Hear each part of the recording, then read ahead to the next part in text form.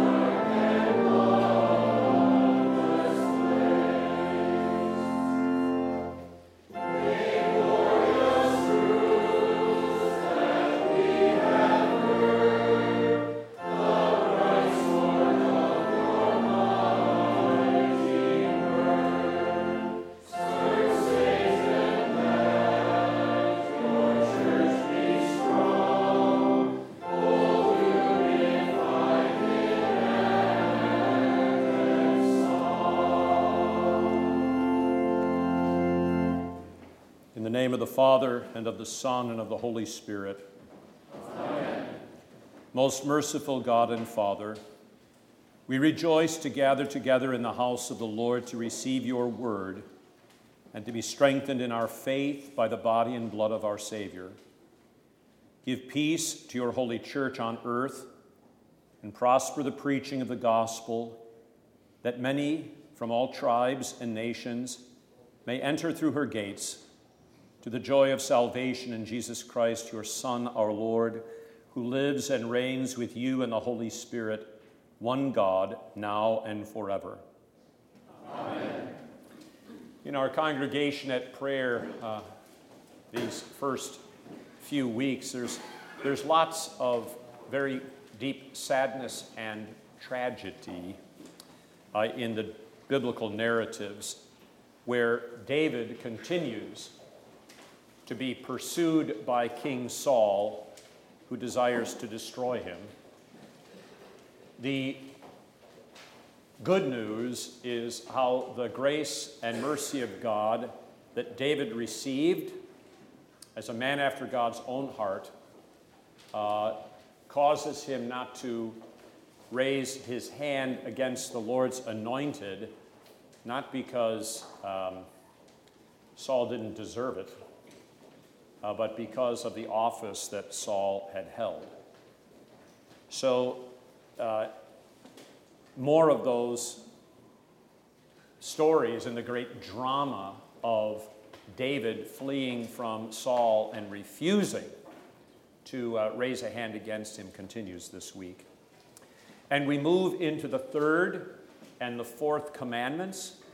And so that bridges the first table of the law, the first three commandments, love for God, with the second table of the law, the fourth through the 10th commandments, love for the neighbor. In all of the commandments' explanations, you have Luther emphasizing what he established under the first commandment, you shall have no other gods, namely that we should fear love, and trust in God above all things. So, in each of the explanations to the commandments that follow, they rest upon that first commandment foundation of trust and reliance upon the Lord, with the words we should fear and love God. Under the third commandment, we are not to despise preaching in God's word, but hold it sacred and gladly hear and learn it, for God's word is the source of all wisdom and truth. So this week's Bible verse is Psalm 111, verse 10, in the Congregationate Prayer and printed for you on the board. Let us speak this together. The fear of the Lord is the beginning of wisdom. A good understanding have all those who do his commandments. His praise endures forever. The fear of the Lord continues a theme in the scriptures that we've talked a little bit about last week, and that is that faith is more than intellectual knowledge, that faith is a living trust and reliance upon the Lord, which also has the attribute or characteristic of godly fear, reverence, deep respect. So perhaps the best way to understand it is how we respect an elder because of who they are, their office, and so forth. We might say we even have a holy fear of them, not that we think they're going to strike us down, but because of who they are, because of what they've done, we would never think of backtalk. We would never think of disrespecting them. So this is an aspect also of faith, or an attribute of faith. Faith is belief, faith is trust. But to fear God, to love him, this ardent affection for him, devotion to him, and holy fear of him are all aspects of faith. So the fear of the Lord is the beginning of wisdom. And this wisdom is the wisdom, the understanding, the perspective that only comes from God. One of the things I've said often is that I have learned maybe most of a profound and deep nature, not from theologians as much as from catechumens, and particularly the young catechumen, who in faith has received the Lord's word and by a miracle of God's grace expressed the wisdom of the cross, the wisdom of God's mercy, the wisdom of what the world calls foolishness. But the child or the young Christian is able to express this in a profound way. But it begins with the faith, the holy fear, love, and trust in the Lord that receives his word. So you can see how this is why this verse is also connected, not simply generally to the commandments, but to the third commandment, remember the Sabbath day. We should fear and love God so that we do not despise preaching in his word, but hold it sacred and gladly hear and learn it. A good understanding have all those who do his commandments. Now, this particular section is what flows from faith and the wisdom of the Lord. In other words, while it is very true that the old Adam, the natural man subject to sin, actually hates God's law, his commandments, fights against God's word, the new man of faith, created in Christ Jesus by the word and spirit of God, loves the commandments. That's why you saw this throughout the praying of Psalm 119, for example. I love your law. I love your testimonies. I seek them with all my heart. That's the confession not of the sinful flesh, but of the new nature. that recognizes that God's word, his commands and promises and laws and so forth, are the food and drink and the delight of the Christian. So this doing of his commandments, which includes such things that we don't usually think of, like living the repentant life, confessing our sin, fleeing to the Lord for help. Those are also part of the commandments of the Lord. They flow from the fear of the Lord and the wisdom that comes from God's word. And then when we live in this fear of the Lord, and he grants us his wisdom and the delight to do his commandments, then living according to God's word by faith in him praises the Lord.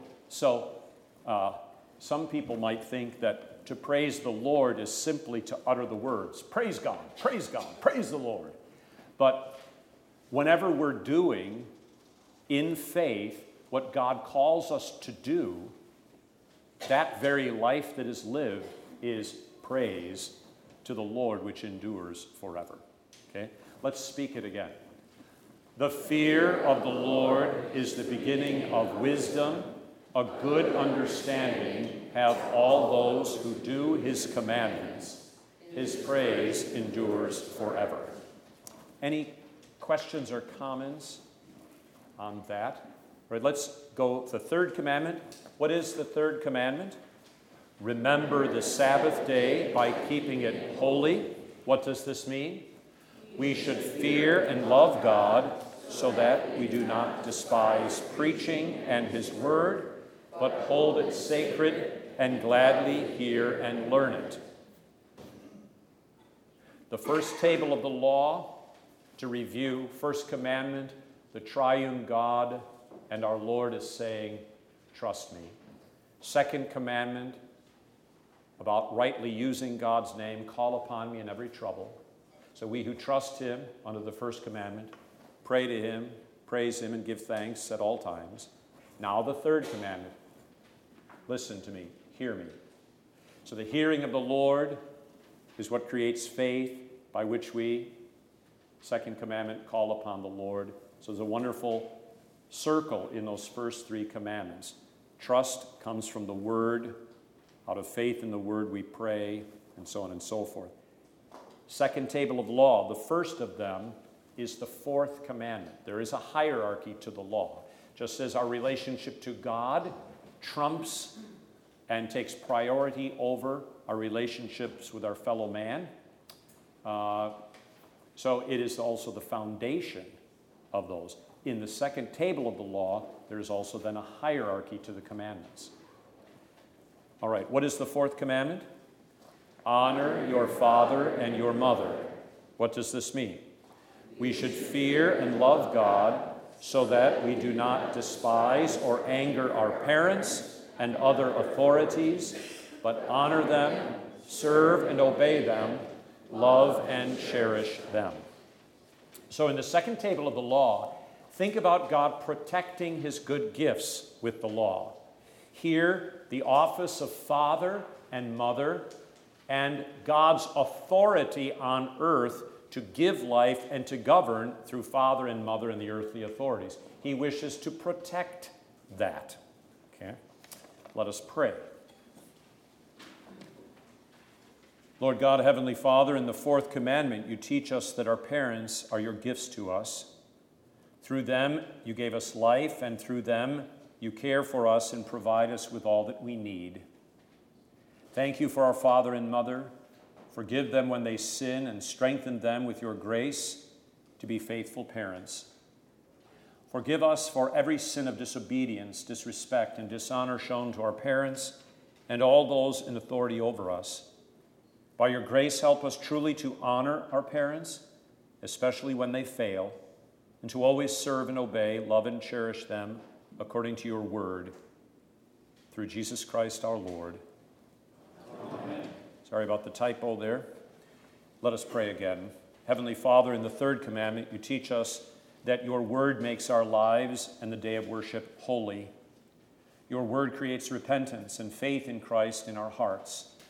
Your word gives us true help, comfort, peace, and strength. Your word brings Jesus to us with all the blessings of his salvation. Thank you for the rest and peace your word gives. For Jesus' sake, forgive us for despising preaching and your word. Grant us to hold your word sacred and to gladly hear and learn it. Through Jesus Christ our Lord. Amen. All right, and that leads us then, that third commandment and that prayer, nicely into our continuing study of the Old Testament survey narratives with 2 Kings chapter 22. 2 Kings chapter 22. We heard about Manasseh and the wickedness of his reign. In terms of the things that he did, it stands out above all the kings of Judah, and there were a lot of bad ones, but the length of his reign and the things that he did in idol worship, child sacrifice, tyrannical reigning, the promotion of lascivious behavior. It's remarkable. In contrast to that, Josiah is like the complete opposite. So we will begin at verse 1 of chapter 22, 2 Kings 22. Josiah was 8 years old when he became king, and he reigned 31 years in Jerusalem. You're asking yourself the question, how is it possible for an 8-year-old to be able to do anything as a king? Well, I would submit to you a couple of things. Number one, someone, and it certainly wasn't Manasseh, but someone catechized him in the Lord's word. And out of the mouth of babes and infants, you have ordained strength and praise. Goes back to the comment I said before. Sometimes, by the grace of God, it is children who know better than even the adults the wisdom of God. Also, in conjunction with this, Luther says in the Schmalkald Articles, thank God a 7-year-old child knows what the church is. Sheep who hear the voice of the shepherd. Josiah's 8, he'd been hearing the voice of the shepherd. And look at some of the things that he ends up doing. Verse 2, he did what was right in the sight of the Lord and walked in all the ways of his father David. So David is the paradigm of the man of faith. Not the man who had no sin, but who walked by contrition and repentance. He did not turn aside to the right hand or to the left. Think about Jesus' words. I am the way, the truth, and the life. No one comes to the Father but by me. Or Jesus' words, broad is the way that leads to destruction. Narrow is the way of life and salvation. Now it came to pass in the 18th year of King Josiah. So that would mean he's 26 years old, because it's his 18th year of reign, that the king sent Shaphan, the scribe, the son of Azaliah, the son of Meshullam, to the house of the Lord, saying, go up to Hilkiah the high priest, that he may count the money which has been brought into the house of the Lord, which the doorkeepers have gathered from the people. So Paul, here is an example of what I was talking to you about before Bible class. Offerings, he was asking about offering at the door, and is this a novel precedent? But actually, it's the older precedent, because at the door of the house of the Lord, or the gates where the people came in, that's where the boxes were for the offering. So Jesus' story about the widow's mite is an example. You know, she put in all she had, but it was not in a collection that took place in the divine service of the Old Testament church. There was no such collection that was then brought forward. Let them deliver it into the hand of those doing the work, who are the overseers in the house of the Lord. Let them give it to those who are in the house of the Lord doing the work to repair the damages of the house, to carpenters and builders and masons, and to buy timber and hewn stone to repair the house. Now, what you hear next is a startling example of trust. However, there need be no accounting made with them of the money delivered into their hand, because they deal faithfully. What a generous thing to say about those entrusted with the care of the funds and its distribution to the workers and craftsmen who were repairing the temple. But such was the faith of Josiah, who gave the benefit of the doubt to those who had been called and given responsibility, that they would actually carry it out faithfully. It is a sad thing if you live your entire life like Jim Firking does, with suspicion of everyone. He's the most paranoid man I know. No, that's not true, right? Karen, maybe yes, but not Okay, then Hilkiah the high priest said to Shaphan the scribe. Now here is a key moment in all of Old Testament history. The Torah, which is sometimes translated law, as we've said so often in the past, but includes both the commandments and the promises of God, indeed the entire narrative of the Old Testament period from creation through the Abraham, Isaac, and Jacob narratives, the bondage in Egypt, and so that entire narrative up to the time of Joshua, where he takes over for Moses. The Torah includes all of that. It includes the commandments of God as well as the promises of God. It was foundational for them when Jesus says, I am the way, the truth, and the life that I mentioned a moment ago. He is keying in on the Torah. He is saying he is the fulfillment of the Torah. So if you lose the Torah, the Pentateuch, the 5 books of Moses, you are losing that word of God which creates faith and anticipation and hope for the coming Messiah as the seed of the woman, the seed of Abraham, and so forth. So it really, without the Torah, Israel as a church is robbed of her foundation. And going back, if some of you heard the Issues interview this week on the divine service, it is like the catechism being set aside.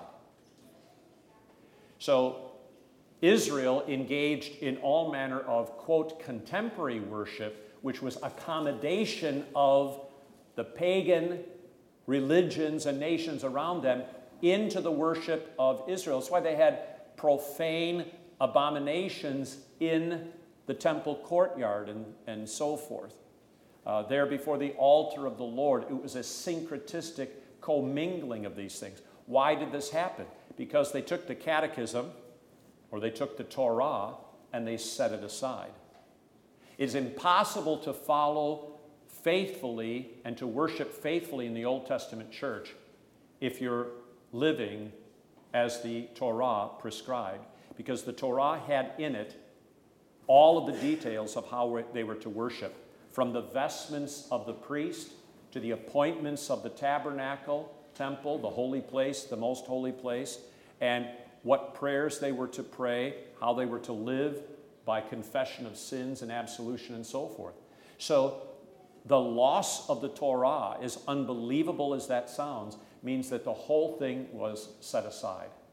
It would sort of be like 30 years from now, when I don't think I'll still be here 30 years from now, because that would make me, well, maybe I could be 90. 60 years from now, so then I'd be 120. I don't think I'll be here then.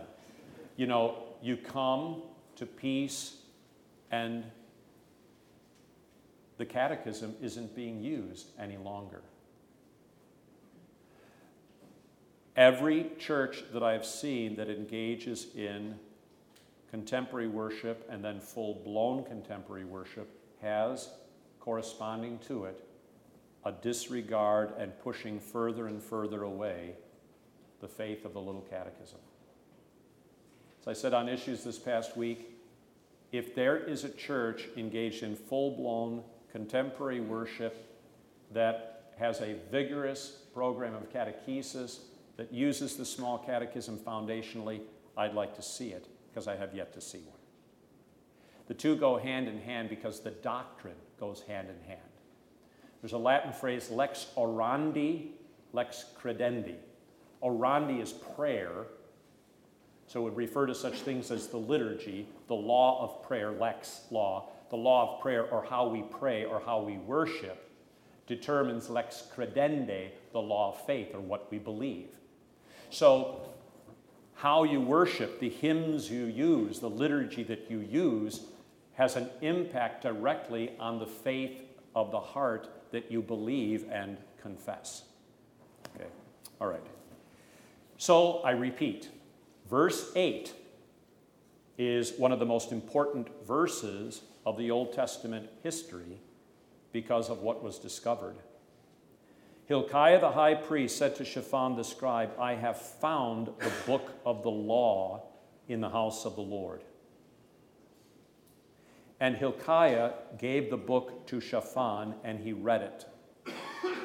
So Shaphan the scribe went to the king, bringing the king word, saying, your servants have gathered the money that was found in the house, and have delivered it into the hand of those who do the work, who oversee the house of the Lord. Then Shaphan, the scribe, showed the king, saying, Hilkiah the priest has given me a book. I like the indefinite article there, like, I found this book. And Shaphan read it before the king. Now it happened when the king heard the words of the book of the law that he tore his clothes. It was an act of remorse, deep contrition for the sake of all Judah, which had departed from the word of the Lord. Now you might ask, how could he have been catechized without the book of the law? Well, the role of oral tradition was very significant in the Old Testament. Unlike today, where people have Bibles by great numbers in their homes, which they don't read, is a relatively recent development from the invention of the printing press just before Luther appears on the scene. Prior to that, if you wanted to hear the Bible read, you couldn't go to your coffee table and crack open the Bible. The Bible were books in scrolls and on parchments. What we call the Bible, 39 Old Testament books, 27 New Testament books, were written on scrolls, or there was another form of it too by the time you get into the New Testament era. But you didn't have them in your homes. You didn't go down to the bookstore and buy any number of Bibles that you wanted. You had to go to hear it read in synagogue or in temple. So what did you have when in Deuteronomy 6 it says, these words which I command you, which is referring to the entirety of the Torah, not just the 10 Commandments or the law, shall be in your heart, and you shall teach them diligently to your children, shall talk of them when you sit in your house, when you walk by the way, when you lie down, and when you rise up. So the practice of heads of households telling the great stories of the faith was something that was to take place and did to greater and lesser degrees throughout Old Testament history. Think about Noah didn't have a Bible. Abraham didn't have a Bible. Isaac didn't have a Bible. Jacob and the 12 sons of Jacob did not have a Bible. None of the Bible was written, with the exception of maybe the prophet Job, who was likely a contemporary of Abraham. But none of the rest of it was written. It's not until Moses that the book of the law is written.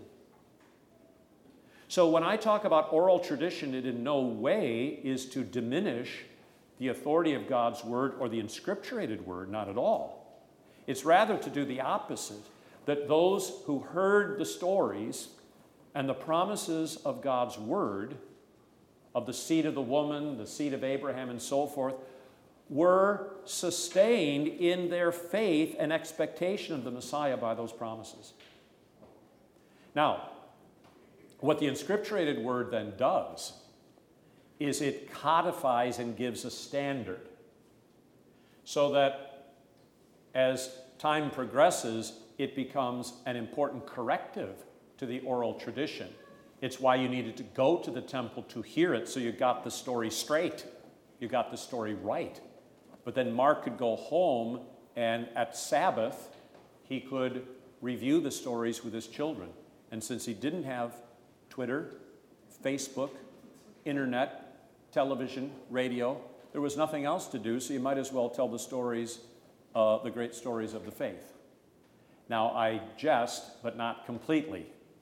The competition we have in media today has robbed us of the primacy of the narrative of the faith. They didn't have the same influences back then, although there were other influences from the nations around them, and the jealousy of wanting to be like them and have kings like them. We still have the same peer pressure today, except now it floods into your home. I would suggest to you that less time on the daily, nightly news and more time with the congregation at prayer and the Lutheran prayer book would serve you far better than listening to the propaganda that is on the television and in the media. But I digress, though not very far. All right, so Josiah's faith had been sustained by oral tradition. When he hears the book of the law read, it's not entirely foreign to him on the one hand, but it absolutely cuts him to the heart because he realizes how far from the Word of God they had fallen. Susan. I realized that even though Josiah didn't have the book of the law, they had the Psalms. And a lot of what happened in the Torah is in the Psalms and the liturgy. So it was what they sang that taught him. This becomes a significant point. I've often said in the meditations on the Psalters, we've gone through that knowing the stories of the Torah, and particularly the Exodus out of Egypt and so forth, enables you to understand better what the Psalms are talking about. There's lots of references to creation there. There's lots of references to Noah and the flood and how God works through water and wind and rain. We ought to pay attention to that today, all you climate change devotees. So the more that they knew the Torah, the more understanding the Psalter was. But Susan is quite correct. The liturgy was, while compromised in so many ways, present. And just like in the Middle Ages, the liturgy was the only place you could find the gospel. And then the Psalter was at least being prayed to some degree publicly in the divine service. The Psalms of Ascent, which we've just been through in the 60-day psalm table, were among those psalms that were used in public worship in the daily prayers. Philip? Sort of like all you had was the small catechism and then you got the Gospels, in a sense. So you have the important things that are being taught, but there's still so much more. Sure. All right, so then what happens?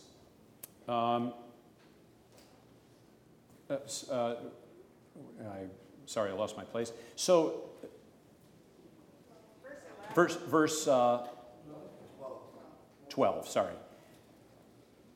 Then the king commanded Hilkiah the priest, Ahikam the son of Shaphan, Achbor the son of Micaiah, Shaphan the scribe, and Isaiah, a servant of the king, saying, Go inquire of the Lord for me, for the people, and for all Judah. So he asks for intercessory prayer in light of the discovery of the Torah and what he knows to be a drastic departure from what the Torah had indicated they should be about. So concerning the words of this book that has been found, for great is the wrath of the Lord that is aroused against us. Now, how did he know that? He knew that because the Torah says you depart from the worship of Yahweh and you follow after other gods, you break the covenant, my wrath will come against you. And so Josiah gives the reason. Because our fathers have not obeyed the words of this book to do according to all that is written concerning us. Now, obedience in the Old Testament is the hearing obedience. In other words, there is no obedience apart from the hearing of faith. They didn't obey because they stopped believing. Where there was believing, there was faithfulness and obedience to the commands. You follow? Just like what we were talking about with the verse for the week. So Hilkiah the priest, Ahikam, Achbor, Shaphan, and Asaiah went to Huldah, the prophetess, the wife of Shallum, the son of Tikvah, the son of Harhas, keeper of the wardrobe. She dwelt in Jerusalem in the second quarter, and they spoke with her. Some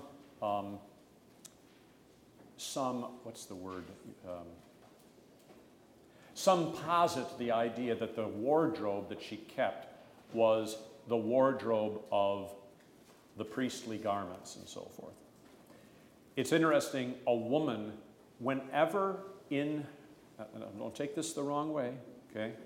Whenever a woman is put in a position to be spokesman for the Lord instead of a man, it is an indication of how far men have fallen in the abdication of their responsibilities, okay? So you have Deborah during the period of the Judges, for example, Huldah here. Kathy? So is it basically just the Old Testament that you hear of the prophetesses? There's none in the New Testament. No, however, there are godly deaconess type people yes. like Priscilla and so forth Yes. that work in tandem with their husbands and so forth. Yes. And I should say at this point, please again, let us emphasize and think primarily of Judah as church rather than nation, and Josiah more in terms of bishop, overseer of the church's doctrine and life, rather than civil king. Okay?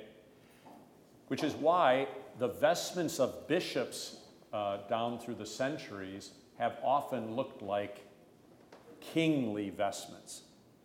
Okay? So, I don't, whether we're talking about President Trump, for example, or President Biden, for example, the goal of the kingdom of God is not a Missouri Synod Lutheran president, as if the kingdom of God is equated with the United States of America. That is the civil realm. It is the left-hand kingdom. Now, we have interplay and interaction with that left-hand kingdom, to be sure. But in the Old Testament, nation of Judah was the Old Testament church. And that's very important for us to maintain, lest we try to make of a external earthly kingdom today the church. The kingdom of God has tangible, visible things associated with it.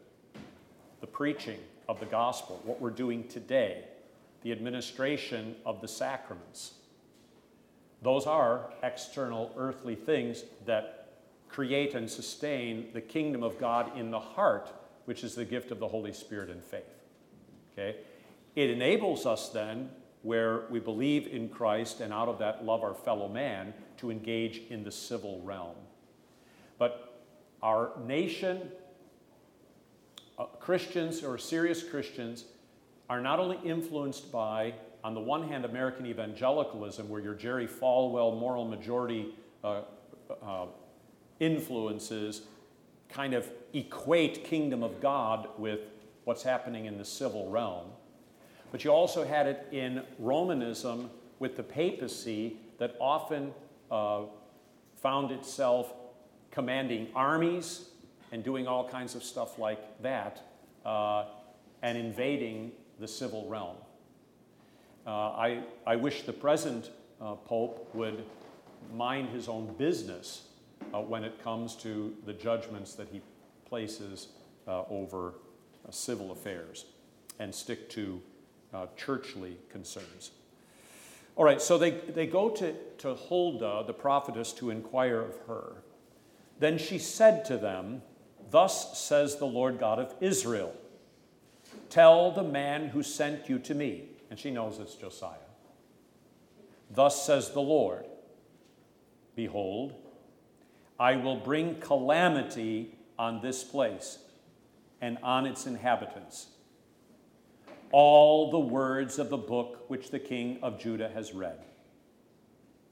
Because they have forsaken me and burned incense to other gods, that they might provoke me to anger with all the words of their hands. Therefore my wrath shall be aroused against this place and shall not be quenched." So according to these verses, why is the Lord's wrath going to come against them? They didn't follow his commands. They did not follow his commands. They broke covenant with him in idolatrous worship. Notice how central worship is here. They did not worship the Lord as he had commanded. Therefore, they broke covenant. There's far, far, far too much in our own day and age, the cavalier approach that it doesn't matter what goes on in worship, that we should follow whatever personal taste we might have, even though according to the scriptures, our personal taste is governed by, so often, the appetites of the flesh. There are patterns, proper patterns and proper structures to worship today, even as there was in the Old Testament. All right. So in order to demonstrate his faithfulness, he must visit the judgment that he in the Torah declared if they were breaking the covenant. Now, verse 18, however, speaks of still the mercy of the Lord. "But to the king of Judah, who sent you to inquire of the Lord, in this manner you shall speak to him. Thus says the Lord God of Israel, concerning the words which you have heard. Because your heart was tender," the heart of Josiah, "and you humbled yourself before the Lord when you heard what I spoke against this place and against its inhabitants, that they would become a desolation and a curse, and you tore your clothes and wept before me.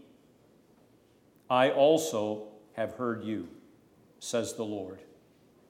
Surely, therefore, I will gather you to your fathers, and you shall be gathered to your grave in peace, and your eyes shall not see all the calamity which I will bring on this place." So they brought word to the king. Far enough for Josiah today. Cherie? So she gave him the law first and then the gospel. She gave him the law, that is true. She reinforced the law, and she gave him the gospel. But why did Josiah make inquiry of the Lord? Why did he tear his robe? Because he walked in the way of his father David, which was contrition and faith. Okay? And so in the long-suffering patience of the Lord, there's not going to be a turning away of Nebuchadnezzar's judgment on Judah, no.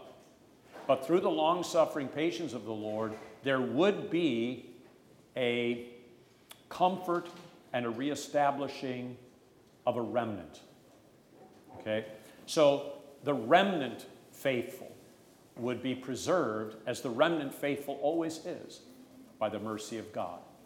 And many of those faithful then were carried off into captivity, even as Jerusalem was destroyed and the temple destroyed by King Nebuchadnezzar. Good. Other questions or comments? Kent? So it would be right to say God is bringing calamity in a sense for the benefit of his Correct. church. Yep. God's bringing calamity for the benefit of his church. One of the episodes and sections of our St. Peter option that we're going to talk about is things like global climate change versus the curse of the fall. And Christians have lost sight of what the curse of the fall is. The last thing I would do would be to argue against climate change. But what I must do is argue and teach the curse of the fall. Because in the curse of the fall, famine, pestilence, drought, floods are all part of it. We act as if you follow the modern rhetoric, that the world was pristine until the Industrial Revolution in the 19th century, and then everything went to hell in a handbasket. Look, there's been disease and plague and pestilence and famine and earthquake and hurricane and cyclones since man's fall into sin. And what's the reason for it? God cursed the creation and subjected the creation to decay as an instrument through which we are to be called to repentance and seek help, not from the pagan goddess Mother Earth, but from the Lord, who alone is the maker of the heaven and the earth. You follow? Okay. So yeah, I mean, that's a way in which, so we'll talk about that in one of our sessions, about being prepared to give an answer, a reason for the hope that is within us. I mean, have you seen the arrogance lately? Scientists now believe that they can keep people from dying. I mean, this has been on news feeds over the last couple of weeks. But we ought to follow the science. Well, whoa. Who are the scientists that are making such assertions? Other comments or questions? Wally. Distinguishing between church and nations. What would one of the criteria be? Well, they had to be in the house of Josiah or the house of Jacob or whatever. That word of the house of would be the distinguishing feature of being in the church. Like the remnant of Israel is distinguishing as being in the church. What is the church? The church is the assembly of believers among whom the gospel is preached and the sacraments are administered. It isn't necessary for the unity of the church that all rites and ceremonies be identically alike in every place. But at the heart of the church is the congregation, the assembly of baptized Christians. So you can see them, but you can't see the faith in the heart. Yet they've been baptized, you can see baptism, but you can't see the faith of the heart. They've been catechized, you can hear catechesis, but you don't see the faith in the heart. So the church, since the time of the apostles, gathered steadfastly, the baptized, Acts chapter 2, around the Lord's apostolic doctrine and fellowship, the breaking of the bread and the prayers. That's where the church is found. So that's how we should look at it. Now in the Old Testament, you're quite right in terms of genealogies and so forth, and where was the Davidic line and so forth. But even in the Old Testament, it is parallel to what the New Testament is. The congregation of the faithful gathered around the Lord's word and sacrament. That's what the temple was to be about and what the tabernacle was to be about before that. Okay, We will, Tim, did you have a question? You had your, okay, all right. We continue Josiah next week and see the reforms that he makes. The grace of our Lord Jesus Christ be with you all. Amen.